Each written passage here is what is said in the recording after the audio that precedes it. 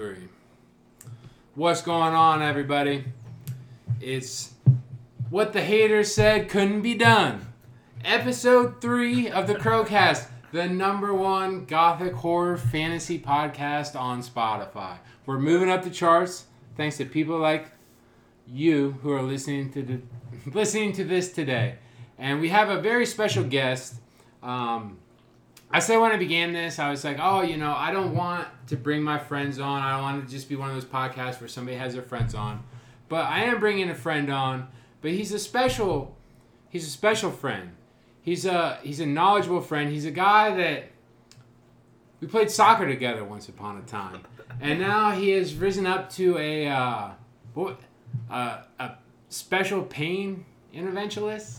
Yeah, I slaughtered it. That's our interventional pain physician. Yeah. His name is Dr. Nikhil Verma. He is a practicing physician in the Columbus area, and he has expertise on a wide knowledge of subjects,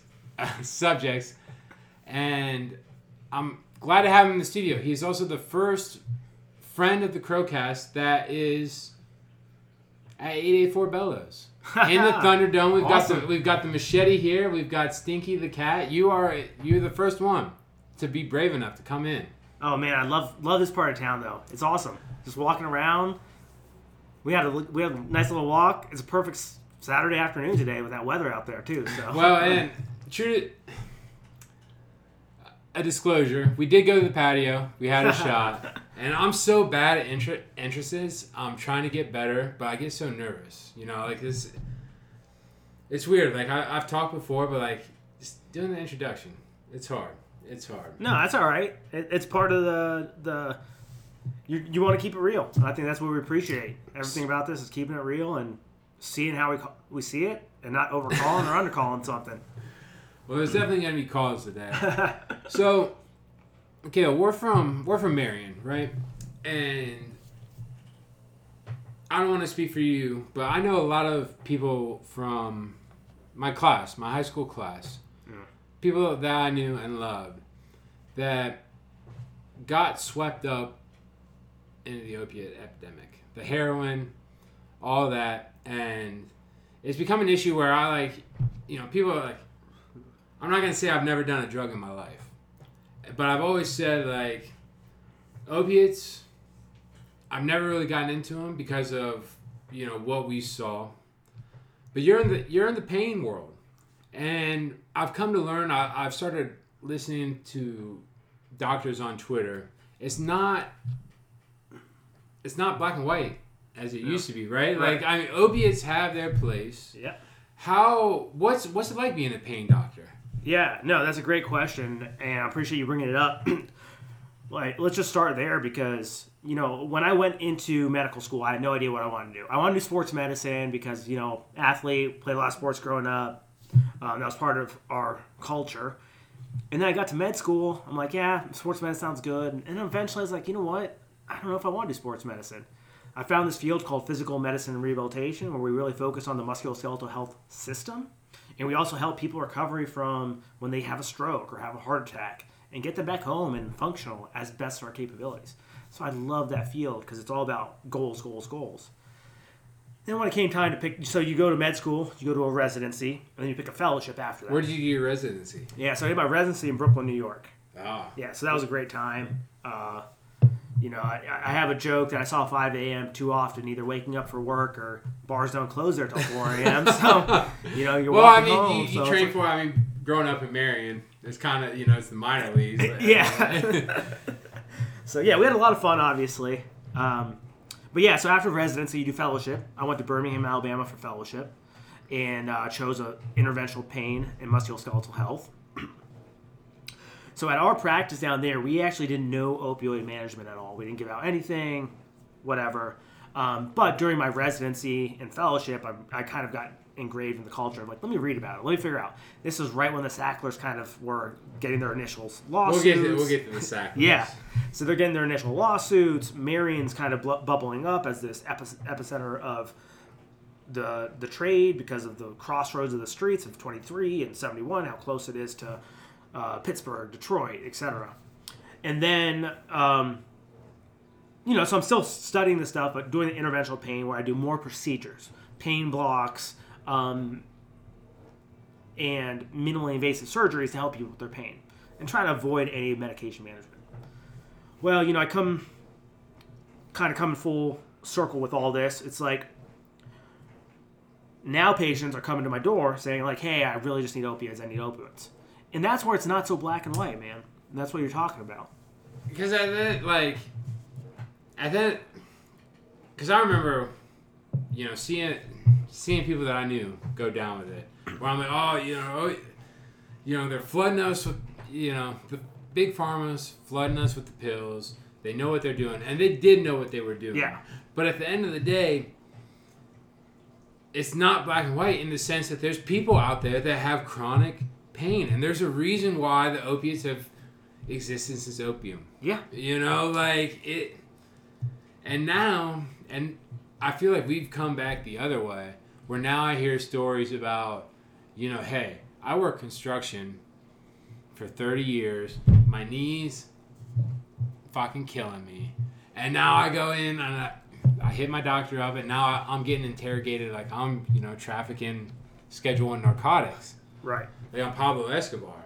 So I'm sympathetic to that, but it's crazy because, like, pain can't really be charted, right? Like, there's no way, like, if I come in and I say, Doc, my knee is on fire. I can barely stand. How would you go about assessing that?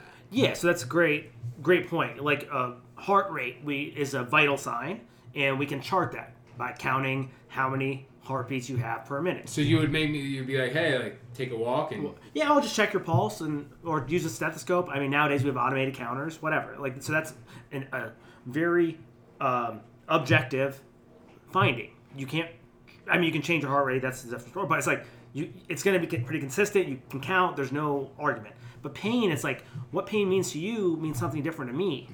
And what means to me means something different to someone else. How do you chart that? Yeah, so right now we use different scales. So one scale, the most common we use is a visual analog scale, which is kind of like people saying on a scale of 1 to 10 or 0 to 100.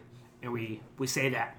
But now insurance companies, and we'll get to that later on, I'm sure, is they want to see functional scales. So a bunch of people in universities, they made up these functional scales that quantify, like, okay, how bad is your knee affecting you day to day? Can you walk up and down stairs? How often is the pain? And they compile all this together and they spit out a score. And we use that score and we document that in our notes, and that's how we started looking at pain now. Because it's more of a functionality of your day-to-day life and not just, oh man, I'm in pain. So,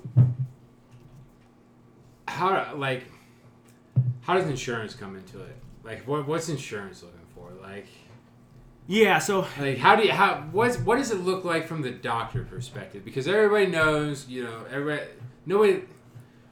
don't like our insurance.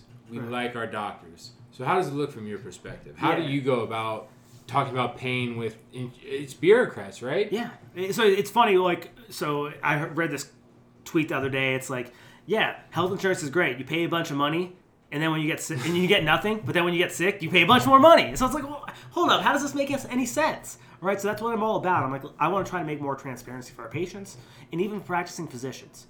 So in our medical training, no one ever teaches about insurance companies or how to even bill appropriately or, That's not taught in medical school. No, none of that. It's taught in dental school. It's taught in chiropractic school. So sometimes those people have a leg up in how to run a business because of that. Really? So this is why... Well, I've never trusted dentists. yeah, good place to right? Dentists are little... It's not... That reason me of, being in high school, we didn't have financial classes. So, right. So, how did you come into it? How did you figure out the world of... I think I just kept seeing things that were like, wait, that doesn't make sense. So, I ask a lot of questions. And, we both post all of our reads online. You see that I read a couple books a month on a good month. Or, on average, it's about one and a half books a month. So, I'm always reading. I'm listening to podcasts. I'm getting some knowledge base behind it. So all these insurance companies, they're all incentivized to really not pay the doctors anything. So what they do is they kind of close down the contracts that they have with independent doctors, and they make inflated contracts with big universities and big centers. So when those big centers have to see 40, 50 patients a day to stay open, now it's easier for patients with chronic pain just to come in, get their scripts, go out the door. Versus what I look at is pain has so many realms to it. There's an emotional component. There's a physical component. There's a, for lack of a better term, a spiritual component. They all overlap. The medical industrial complex is... that's real, right? Like, it is. It's real. Is. Like, listen, that's why I chose to go into independent practice. Because I'm so against what the medical industrial complex is about. High volume, more procedures, backdoor negotiations with insurance companies to inflate their rates and push down the little man. It's all bureaucratic. It's a machine. It's a multi-billion-dollar machine. The Cigna CEO made like $300 million last year, and health insurance is the number one reason why people, or healthcare costs are the number one reason why people go into bankruptcy across America.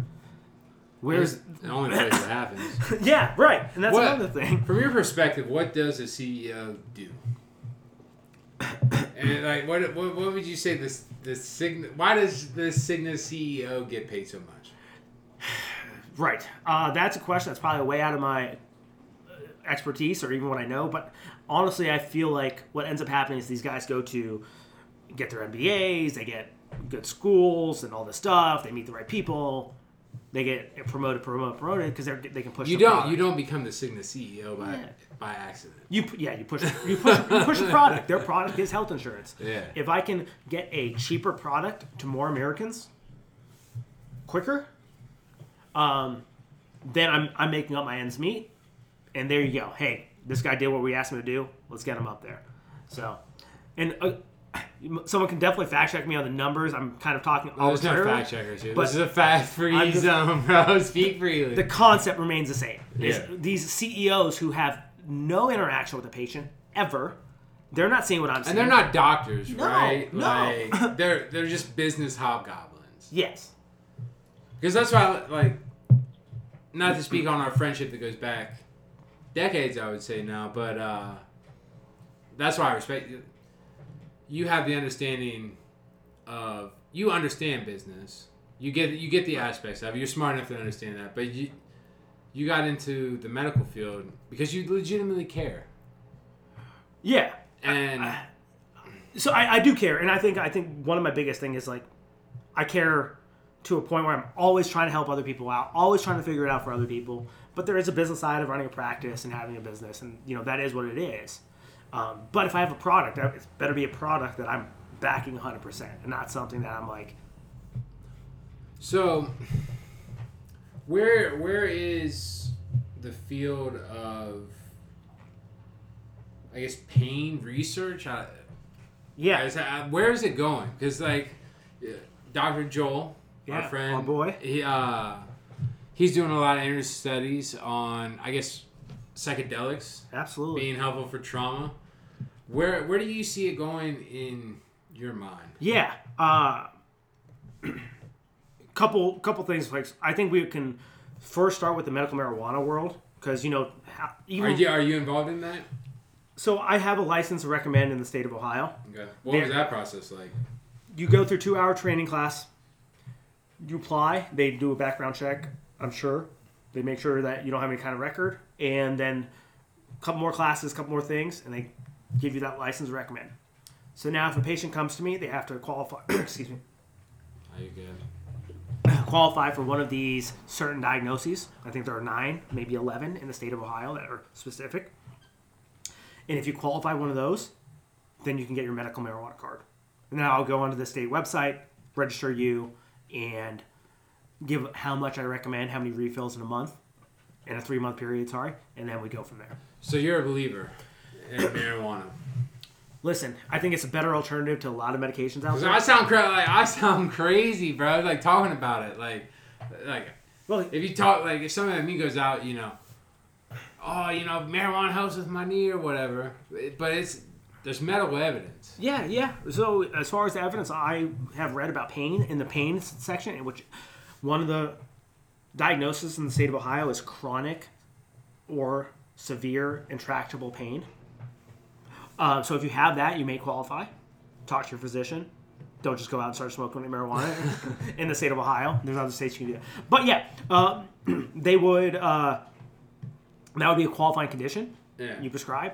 So as far as the studies that I read, anything that has a high THC with a high CBD content can help with pain. If nothing else, it helps decrease your pain, helps you sleep at night sometimes, helps relax, whatever. I don't care, like we talked about. There's a mental component to it. There's a physical component and a spiritual, and et cetera, et cetera. So that's why it all kind of links together. So do you think there's a future in just drugs in general? Like, is it worth researching? Not just like weed, but like others? 100%. The research should be done. It should be done 20 years ago or 70 years ago, whatever. If we think back in the 70s, they were doing this, but it just got shut down because of a few bad apples. With Timothy Leary and all that, they were really being trailblazers. So medical marijuana will continue to grow. And then the psychedelic realm, and when we say psychedelic, we'll stick to the realm of psilocybin. Yeah, which is the mushroom. Yeah, which would be magic mushrooms. For those that don't know. We can talk briefly about LSD because they have similar components to it. Yeah. They work slightly differently, but pretty much the backbone of the structure are similar. And then we talk about ketamine, which is not a traditional psychedelic, but it's a dissociative.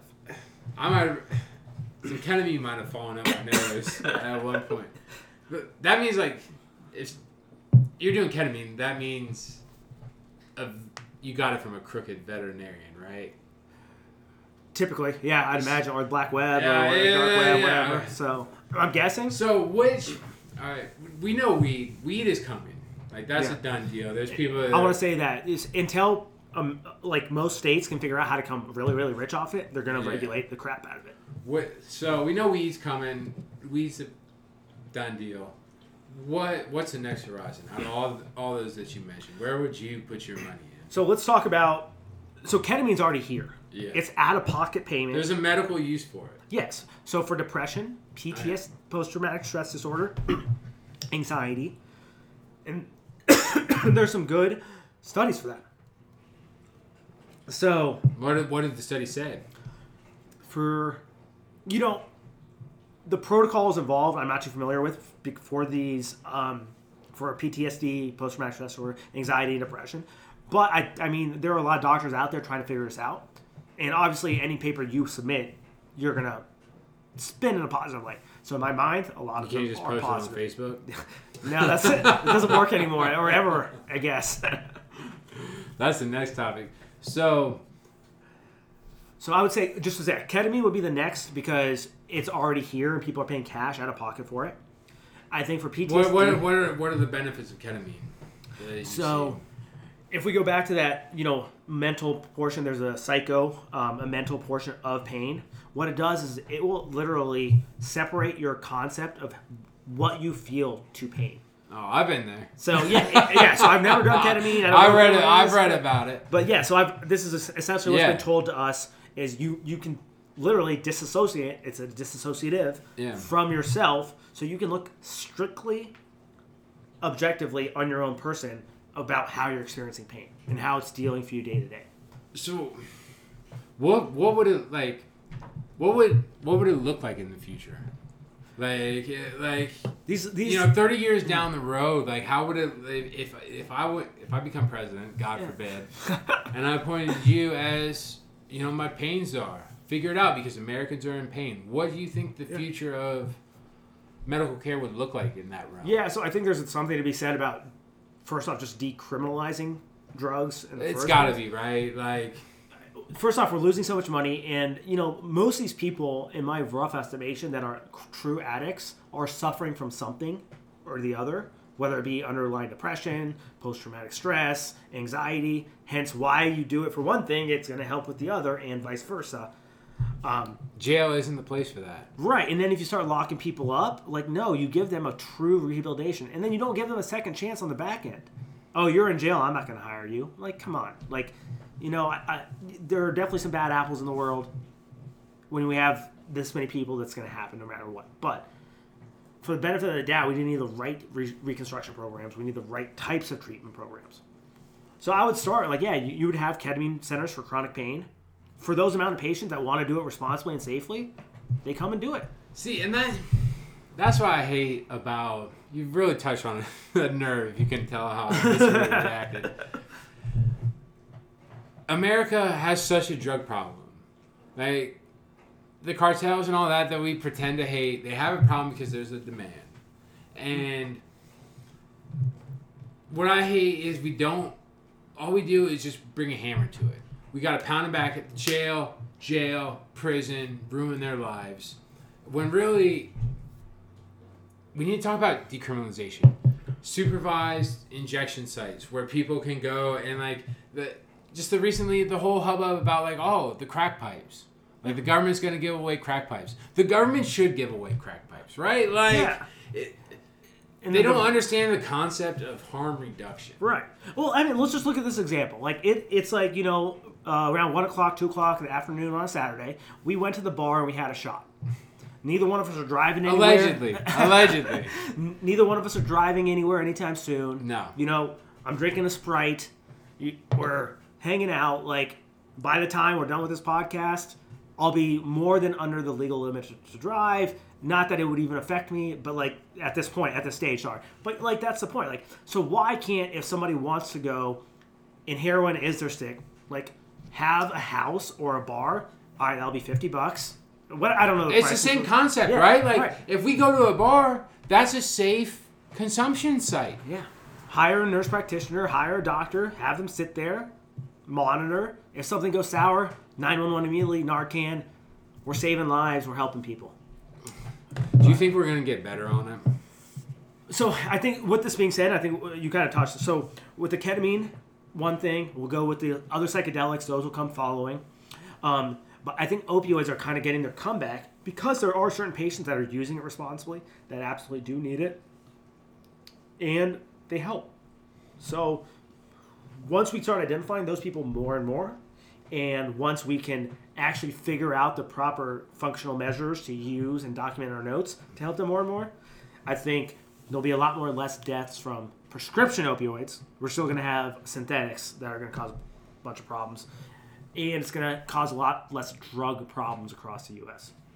So where do you see your practice going? What are you trying to, when it's all said and done? So my whole thing is I want to be one that reduces opioids circulating in the community. Not because I don't believe in them. That's not my stake. Because I believe so much in the other things. Every one of my patients, I get on to a physical therapy Who regimen. are your patients? Yeah, so... Sorry to interrupt. No, that's good. It's good. What do your patients look like? So I still go to Marion once a week because we got so slammed with the opioid epidemic, and nobody is up there. There are plenty of good paying positions up there, but I just want to give my service back to that area. So I'm seeing a lot of, for anywhere from 30 to 70-year-old, 80-year-old people in Marion area. Man, woman? Both, yeah. And honestly, you would see most patients that come to me are thankful that I don't prescribe them opioids. They're like, my last doctor, that's all they wanted to do. I'm like, listen, we have other options, and we do. We have better technologies. We have new techniques of procedures. All these things. Not massive surgeries. All these new things. And I just want that information to be out there. So I actually did a certain procedure a couple weeks ago, and I was the first person to do it in Marion, Ohio, ever. And maybe the third person in the state of Ohio to do it, or Central Ohio area to do it. One doctor did a couple in Columbus, and one doctor did a couple in Cincinnati. So it's this is what I'm talking about. We have technologies. We just have to start believing in them. We have to have the right doctors and the right training to get them there. So where do you want to take your practice? Yeah, so my ideal patient avatar that comes in, I tell them, we'll say 55-year-old Joe Smith from Marion comes to my office. I'm like, all right, listen. I know Joe. Yeah, good guy. Great guy. Played ball with him back in the day. Yeah, now he's suffering from back pain, right? So it's all right, Joe, this is what we're going to do. I want you to start a physical therapy program, right? I want to strengthen those muscles that are going to protect those joints that are getting arthritic. The nerves that are compressed on, it's going to help decompress the nerves a little bit. We'll get you moving a little bit better, and let's see and we'll get some x-rays. Start you on some medications that aren't opioids. See how this helps out with pain.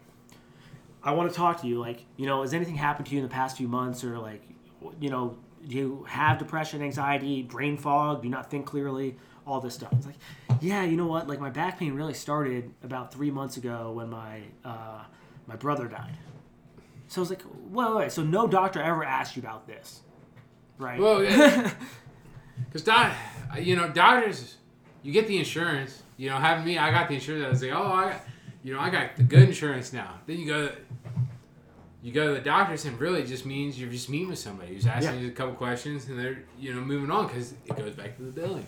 Yeah, and I don't blame the doctors because we are so pressed for time, especially in these big institutions. They have to see 40, 50 patients a day because their institution's going to take 40% off the top of them. And then they have to pay their staff and their overhead. So at the end of the day, they're only taking home really 10 or 20, 30% of what they're really billing for, which is crazy, right? Yeah. So for me, my own practice, I get paid less per patient, and I have less patients, but at least I get to choose what happens at 100% of the month. What did the economics... I'm not trying to be the IRS, but like, what do the economics look like for a doctor like you? Yeah, so if you just look at it, I know we're going to kind of off tangent here and there. No, we have so much to talk about. There's no tangent. We're in free territory. So if people can imagine a scale in their minds, at the beginning, we would say average would be, say, $325,000 for an average physician salary. Yeah. That might be high, that might be low, I don't know, whatever. So if I start out at a university center or a big hospital corporation or whatever, I'm going to be there or higher to start. And most doctors are coming out with debt. Like 7 figures, high 6 figures. Yeah, we're talking lots and lots of debt that can't be paid off in a few years. So yeah, they take these safe jobs. You get very good benefits, good health insurance, quote unquote, as we're talking about. You get good retirement plans. So it's like, wow, all this looks. You get a signing bonus, and when you're in that much debt and you don't know anything about business, it looks fantastic. I will take that every day of the week. Especially if you're for Marion. Yeah. But the concept is they kind of flatline. They might be able to go up a little bit, maybe 10 to 50% at 50% at very most. If you're a surgeon, you can definitely go up. But if you're like, it's like, and then you have these research requirements. The research requirements bulk your name up, but it really does is bulks the university names up even more. And you're required to do these university research projects. So, so that 325 hits a max at like 400,000 or 500, 600, whatever. Yeah. The number is arbitrary. For me, I'm hemorrhaging money right now. I am in debt to my business. I'm in debt for medical school loans, but my ceiling is as aggressive, meaning how many patients do I want to see in a day. You could sell out, right? Like, and I could sell too. What if Ohio State one day comes and is like, hey, your practice is booming, we want to take a portion of it, or we want to buy it out from you? Oh, so that's how it works. Like, so it's similar to, like, I guess, the drug cartels, where it's or any other business. So you're booming, so they would come in and be like, hey, we like what you're doing with the knees. Like, we like your view on pain. They would just come in and but then they would would make a cash offer and you would join there. Yeah. But then you have to follow their rules. And that procedure that I did in Marion, Ohio, they won't let me do it. They won't need me to do it, quote unquote. They have surgeons that can do these kind of things. So it's like, it's not giving the patient the best options of what they have, in my opinion. Which is crazy to think about. So it's one big critique I have about America is we've put people on the hamster wheel. And I think society would work, it wouldn't be a utopia probably, but I think it would work a little better if instead of just taking our brightest minds that are like, hey, I genuinely care about human health. I want to help people. I want to become a doctor. I look at pain and I say, hey, that guy shouldn't be in pain. I think it would be better for us if they didn't start in 6-figure debt. Like, if they didn't have to go to loan sharks who are like, hey, our business is, we're just going to knock over. Yeah, those doctors, those people who want to improve the world, they're suckers. We're gonna fleece them for 12%. And what do you think, like, the medical world would look like if you weren't graduating with so much debt, and you really, once you graduated, that switch in your brain wasn't saying we got, you know? So medicine, human biophysiology,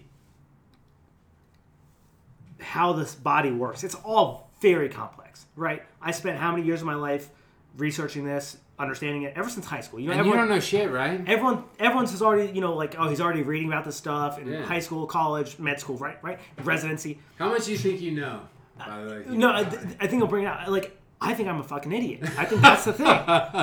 That's how I know you're smart. Because you know what happened the other day? I had this patient. Everything went perfectly right with the procedure. And I swear to God, I did everything perfect. Young girl, needed procedure. Everything went perfect. Looking at the images, did I mess? She left the procedure with a little bit more pain than she came in. I'm like, I'm so sorry. Let me know. I'm going to review the images. I asked my colleagues. Everyone says I did the right thing. The images look good. So at the end of the day, I'm just like, you know what I did? I went online. I researched. My buddy sent me a research paper. I spent this morning researching, looking at research paper, what I could have possibly did wrong. And maybe I'll never know. But at least I figured out what I can do better for next time. Is research a thing? So you read other, like, how do you get better? Yeah, because like a lot of people think like you're a doctor, like, and and a lot of, I feel like a lot of doctors would buy into that, and I know you don't. But like, how do you get better? I'm constantly reading, and like, if there's a procedure that either I haven't done for a while, or if I do it every day, like, I'm still gonna go read it. Michael Jordan still shot free throws. He's probably still shooting free throws today, right? I'm still going to go read those bread and butter procedures, going to read the basics of mechanisms of a medication, just because that's how you get better. What sources do you go to? So I use a lot of YouTube because I learn a lot better from videos. Thankfully now we're kind of getting in that realm of hybrid virtual reality. So we have virtual reality headsets that people show us procedures and their techniques. Awesome. Is that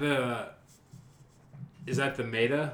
The meta that they're trying to do? Essentially, I guess, but it has a use, because I'm dreading it. I would never log on to that, but it has a use. I can see how it would have a use. Yeah, dude, at least an educational portion. Like, listen, if you had a chance to listen to, let's say Alan Watts, for example. If that was recorded and then back then and now, we could literally put on these headphones and in the lecture hall. It's like, and in the lecture hall, would it be like you're watching the procedure happen? Yeah, exactly.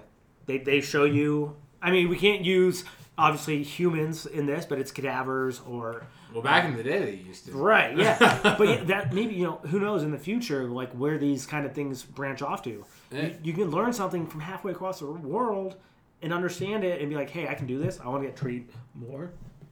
And that's how we grow and learn. What was the first time you ever cut into somebody? So, I mean, we do a little bit in medical school. Yeah. But there's so much litigation that, like, they really protect you, at least where I went to med school. Like, They don't want you to, like, really cut people more than, this, that. So it really started happening in fellowship, where we do a couple procedures. And my incisions are no bigger than, 15 centimeters, so, like, a few inches at most. But, yeah, it's a experience. In my pain procedures, I'm sticking needles in people, and it's not always a pleasant experience. And that recoils on me sometimes. I feel bad. I'm like, I know, I'm sorry. Like, just bear with me. We'll get through it. Pumping full of opioids, boy. Yeah, well, hey, that's actually a good topic, because in the past, for these pain procedures, any procedure you get, typically you can be under some sort of sedation or get some opioids. Yeah. But now the government, the insurance companies, Medicare, which is run by the government, they say, you know what, we're not going to pay if you use sedation anymore. So now our patients just have to suffer through these procedures, or you have to do it and just take the hit. So it's just like, man, like, can we give our patients a break? Like, this is going to help them. But how would you change it? if I made you, God forbid I win the presidency, I mean, how would you change the relationship between patients and billing? Like, the answer is nationalized healthcare, right? In some sense, like, what would it look like? So yeah, I think so. What could we do better? Patients. So this is my big concept. Is like I pay around $400 a month for health insurance, right? You as a doctor. Yeah, right. So I have to take a private thing because I'm not working for a company. So I pay my own health insurance. So here's my concept. I've gone to the doctor in the past 10 years less than 10 times. Right? I probably gone like 3 or 4 times, usually just for a checkup. I don't think of any other major injuries, knock on wood, that's caused any problem. So now, if you multiply that $400 per month for X amount of years, right? It doesn't look pretty. What if I invested that into that HSA health savings account, and now let that money inflate? Now, if I get sick at any time, I can pull from that pot. But this is also a public pot, right? So say, someone down the street gets hit by a car, doesn't have health insurance, or has a lesser health insurance, whatever, it doesn't matter. Hey, I got plenty of money in my pot. You can take $100,000. I mean, in 20 years, $400 a month would be probably around $400,000-$500,000. Yeah. And the compounding 8%. Yeah, those are like equations I don't even want to think about. Yeah. I'm saying, all right, I don't want to think about that. Yeah, it would be pretty nuts to think about. I could definitely spare some money. And maybe I don't even have to be the arbitrator of where the money goes. Maybe it just goes into a big centralized pot. And then at the end of the year, if we have leftover, people get a couple $100 back in their bank account. Yeah. So that would be one thing I would change. I would stop insurance companies dictating what pricing is for a patient. I would stop greedy doctors from dictating what prices are for patients. How does that work? What separates a good doctor from a bad doctor when it comes to insurance? I can't say truthfully because I don't know every aspect, and I can't say ethically or morally because everyone's different. But what I can say is what ends up happening is me as a doctor, I go to every insurance company and ask for a contract. Hey, I want to be in contract with you. I want to be able to see your patients. Oh, great. Yeah, we'd love for you. Here's the negotiated rate. That's great. So you, as a doctor, you have to be basically a knight riding up to a castle and say, I would like to do business with you. Yeah. And they'll say, you're an independent doctor. You're a little peasant. Here's a contract. Sign it, and we'll send you your patients. So what they make you do is I will fill out my fee schedule. And I make my fee schedule arbitrarily high. Not because I want to screw patients over, because I want to screw the insurance companies over. Allegedly. So, say you came to see me for a checkup, my new patient visit's somewhere around $300, expecting the insurance company to pay for it. I send it, and they're like, okay, great, cool, we see that $300, but patient's copay is $50. Well, so first they'll say is, well, this is the negotiated rate. So already they're paying me $100 versus $300. And then they say, you know what, the patient owes $15 copay, and you coded this wrong.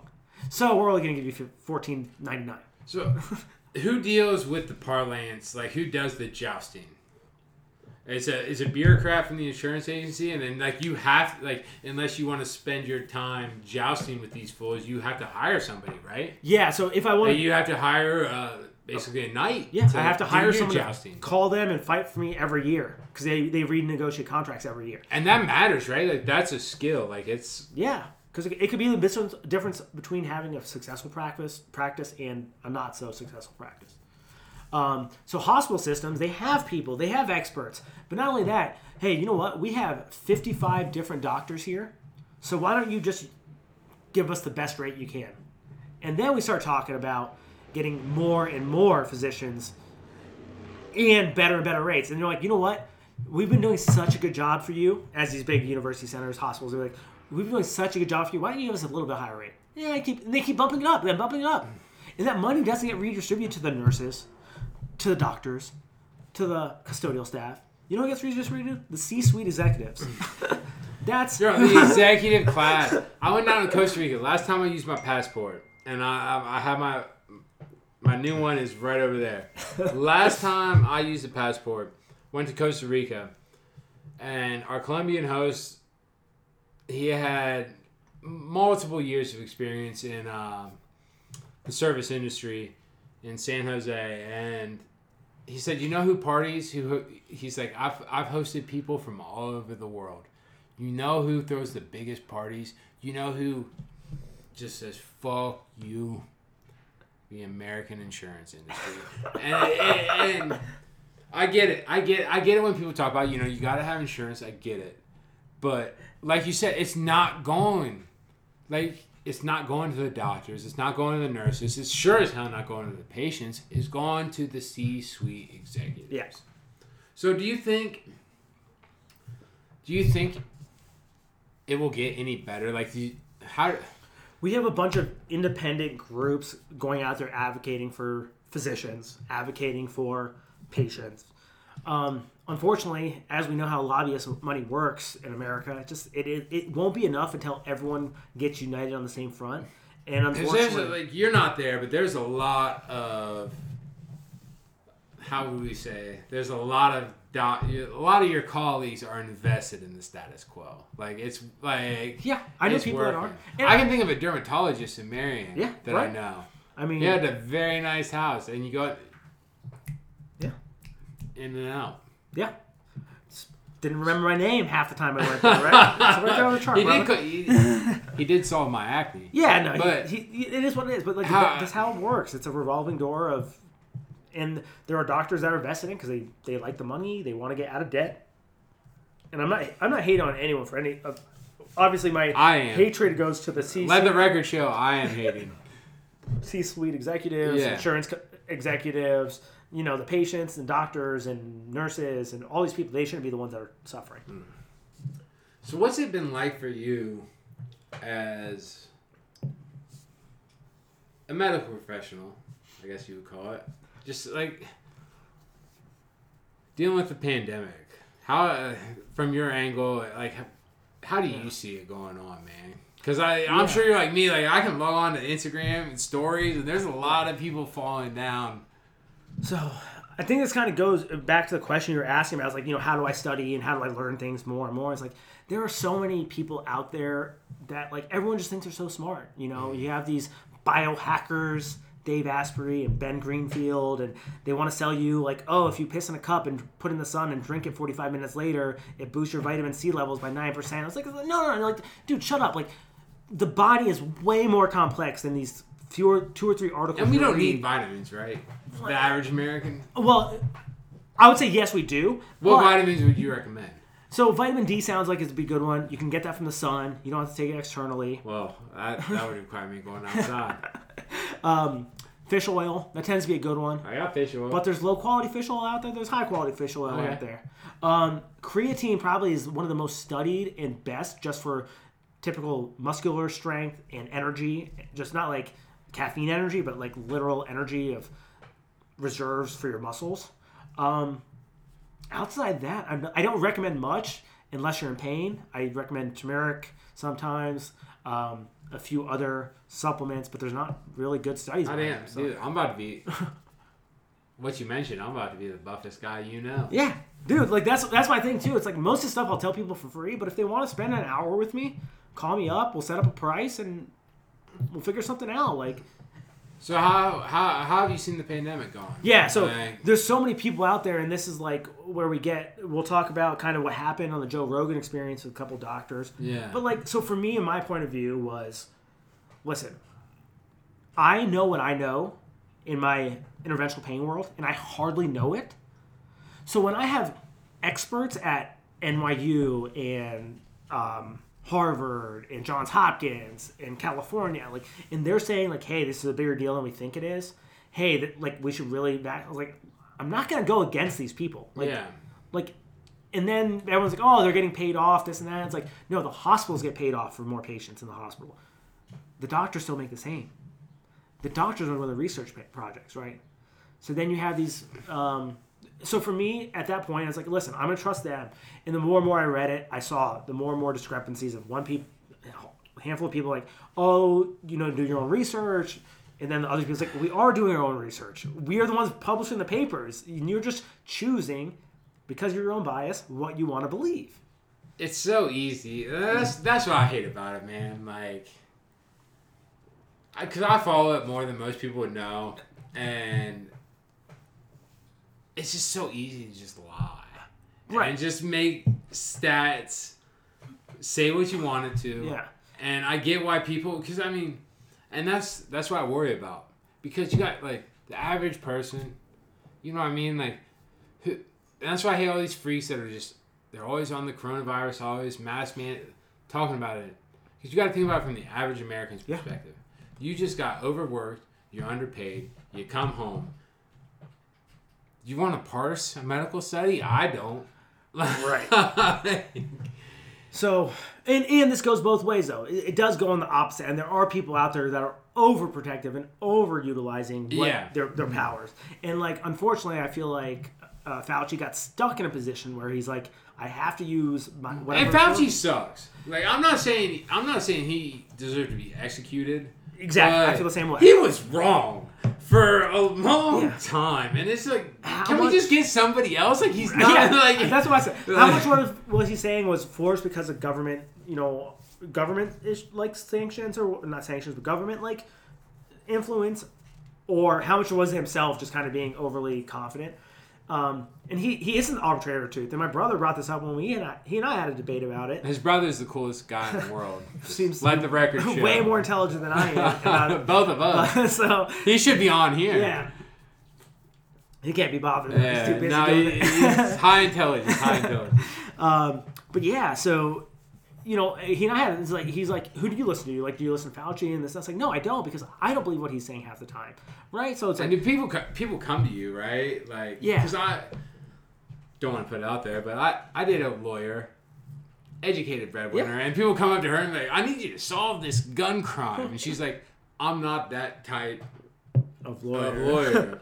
And do you have people come up to you and like solicit you for corona advice? It happened very early on, and often people were asking me, and as things people started following guidelines or not following guidelines. But here's my big thing. So my residency's in physical medicine rehabilitation. We talked about how I deal with post-stroke patients, but this post-COVID syndrome, it's rampant in our field, and I see a lot of patients that have post-COVID syndrome. And like, I just had this pain, this very shocking like pain down my arm all of a sudden after I got COVID, and I have no idea how to deal with it and stuff. It's like, so the way I was saying is, so you deal with long COVID. Yeah, that comes, and that's a pain can be a long COVID symptom.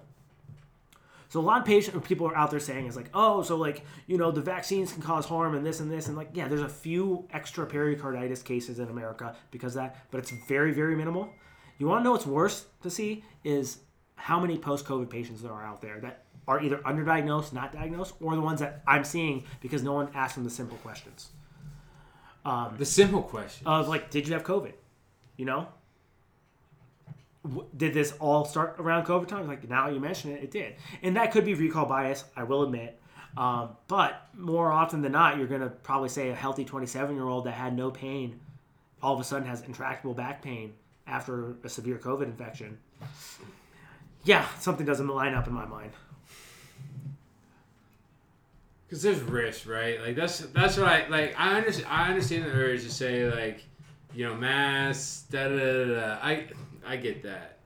But there's risk. Like, people that think, like, oh, I heard it the other day from a guy who's, I know is very intelligent. He was like, oh, well, getting the vaccine if you're under 60 is a waste of time. And I guess on the merits, they would be right. Like, I guess overall, like, if you had to say something, like, they'd be right. But they're wrong, right? Here's my counter-argument to that. The known minimal effects of a COVID vaccine, they far outweigh, even the long-term unknown effects, they far outweigh the known effects of an actual COVID, regardless of the number. The denominator and numerator doesn't matter because I know what can happen on the back end.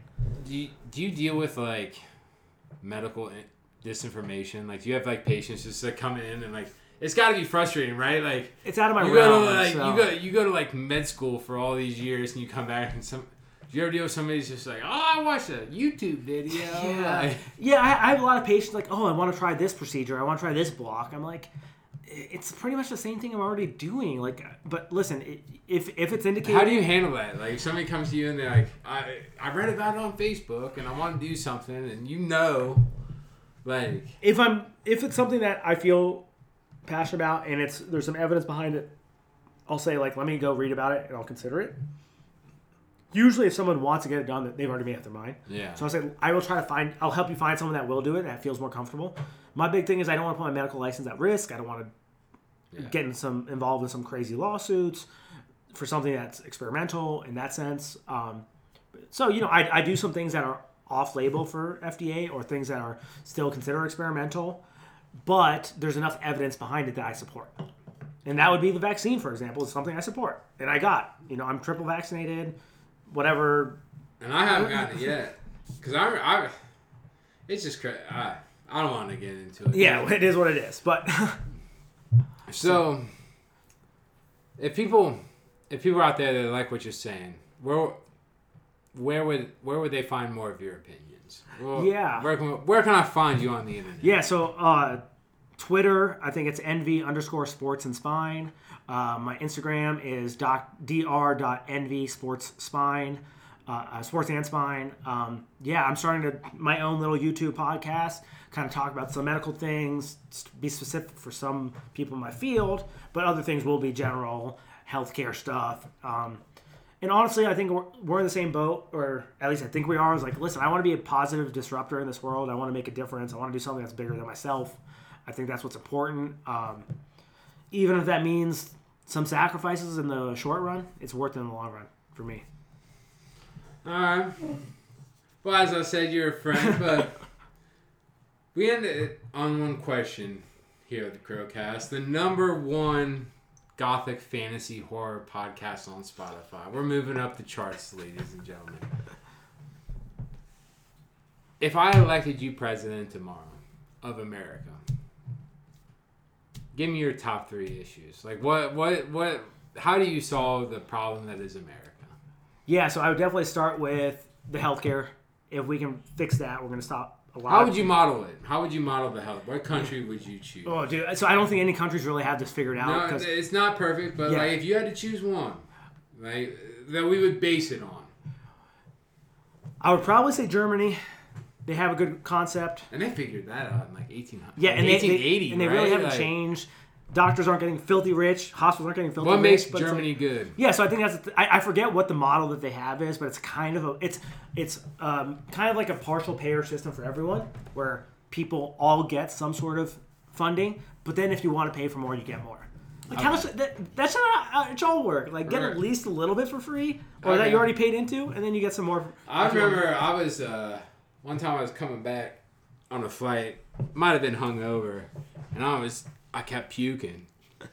And if you really want to know what your life's worth, like start puking in the bag and then just have a bunch of Germans speaking in German over you. Oh, God. We stopped in Frankfurt, kept puking. They took me on a bus, took me in. But if you're ever smuggling drugs, the best way to do it is to start puking on the flight. And they'll just wheel you right through customs. They hooked me up with a bunch of IVs. I took a nap, woke up feeling refreshed. Yeah. And it was 170 euros, which at the time I think was like $80. Jeez. And I asked the nurse, and I was like, "Hey, how much would this have cost in America?" Oh, the flight. Hypothetically. And she said, "You don't want to know." Yeah, the ride to the hospital alone would have been $10,000. The Germans haven't figured it out.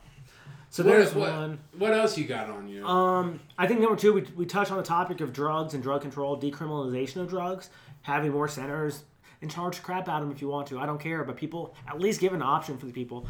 Dr. Carl Hart is a renowned professor at some school on the East Coast. I think it's Harvard, but I might be mistaken. He talks about drug use, responsible drug use for the adult, and he's a tenured professor at his college. I should have asked you this earlier. But are you familiar with the Dr. Husselman case that's going on? So I know the outskirts of it. Yeah. I haven't dived too much into it. But do you have any takes on it? So for those that don't know, Dr. Husselman, it's all the talk about the bottoms. And correct me if I'm wrong, he was a medical doctor who was in the field of pain, and he basically OD'd a bunch of patients. Like gave them like enough, as prosecutors would say, gave him enough fentanyl that could kill a rhino. So, and I'm hearing he's gonna get off. So here's the thing. So there's a compassion care to end of life suffering. From what I've heard is that wasn't what he was doing. And he wasn't a licensed person to give compassion care, end-of-life suffering. So I don't really know. This he would just go to nursing homes and see people that were struggling. So I don't know enough about the case in that realm. But that's exactly what I heard. And there should be an argument to be said. It's listen, if someone wants to end their life under... What they should do is for that. They should go under a 1 week, 1 week long, sit down and talk about it with counselors, write love letters to every one of your family members, write down all your problems. Maybe if there is psychedelic medication that might help, let them try those under counseling, detox them if they are using drugs and alcohol otherwise.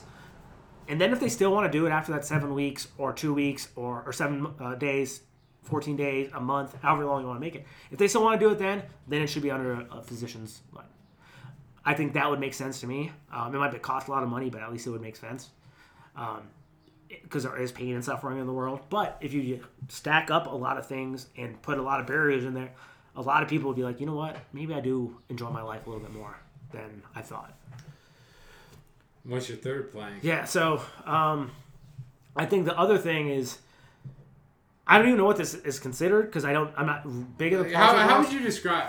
I'm sorry to interrupt. How would you describe your political views? It's something that you brought. Because you're not. You've continuously brought to my attention. I wish you were like a hardcore communist, but you're not. But I still, you know, we still get along. You're a good guy. We still get along. It's things that you bring to my subtle attention, or my cousins, or whoever. Then when you look at the roadmap of Ohio, and we have the outer belt, and then we have this north to south 71 that just happenstly cuts a little bit more east than north to south and cuts through the rich parts of central Ohio. And then we have east to west 70 that just happens to go a little south. We're about to do another hour. I'm pushing the hour extender button. These kind of things, they matter because, you know what? The people that are struggling the most in the world out there are the ones that aren't getting the attention and care that they need. So, hopefully we can make a difference and get that attention and care that need them. So they're not at such a socioeconomic and physical economic disadvantage to the rest of the people in the world. Dr. Nikhil Verma. It's been a pleasure, my brother. I'm very satisfied with how this episode turned out. When you're listening to it, it will be Thursday, and it will be a good day. Hopefully we're still around. But, DJ Burns, Dr. Nikhil Verma, we're signing off, and we'll catch you on the next time of Crowcast. I'm bad at exits, even worse at entrances. Goodbye.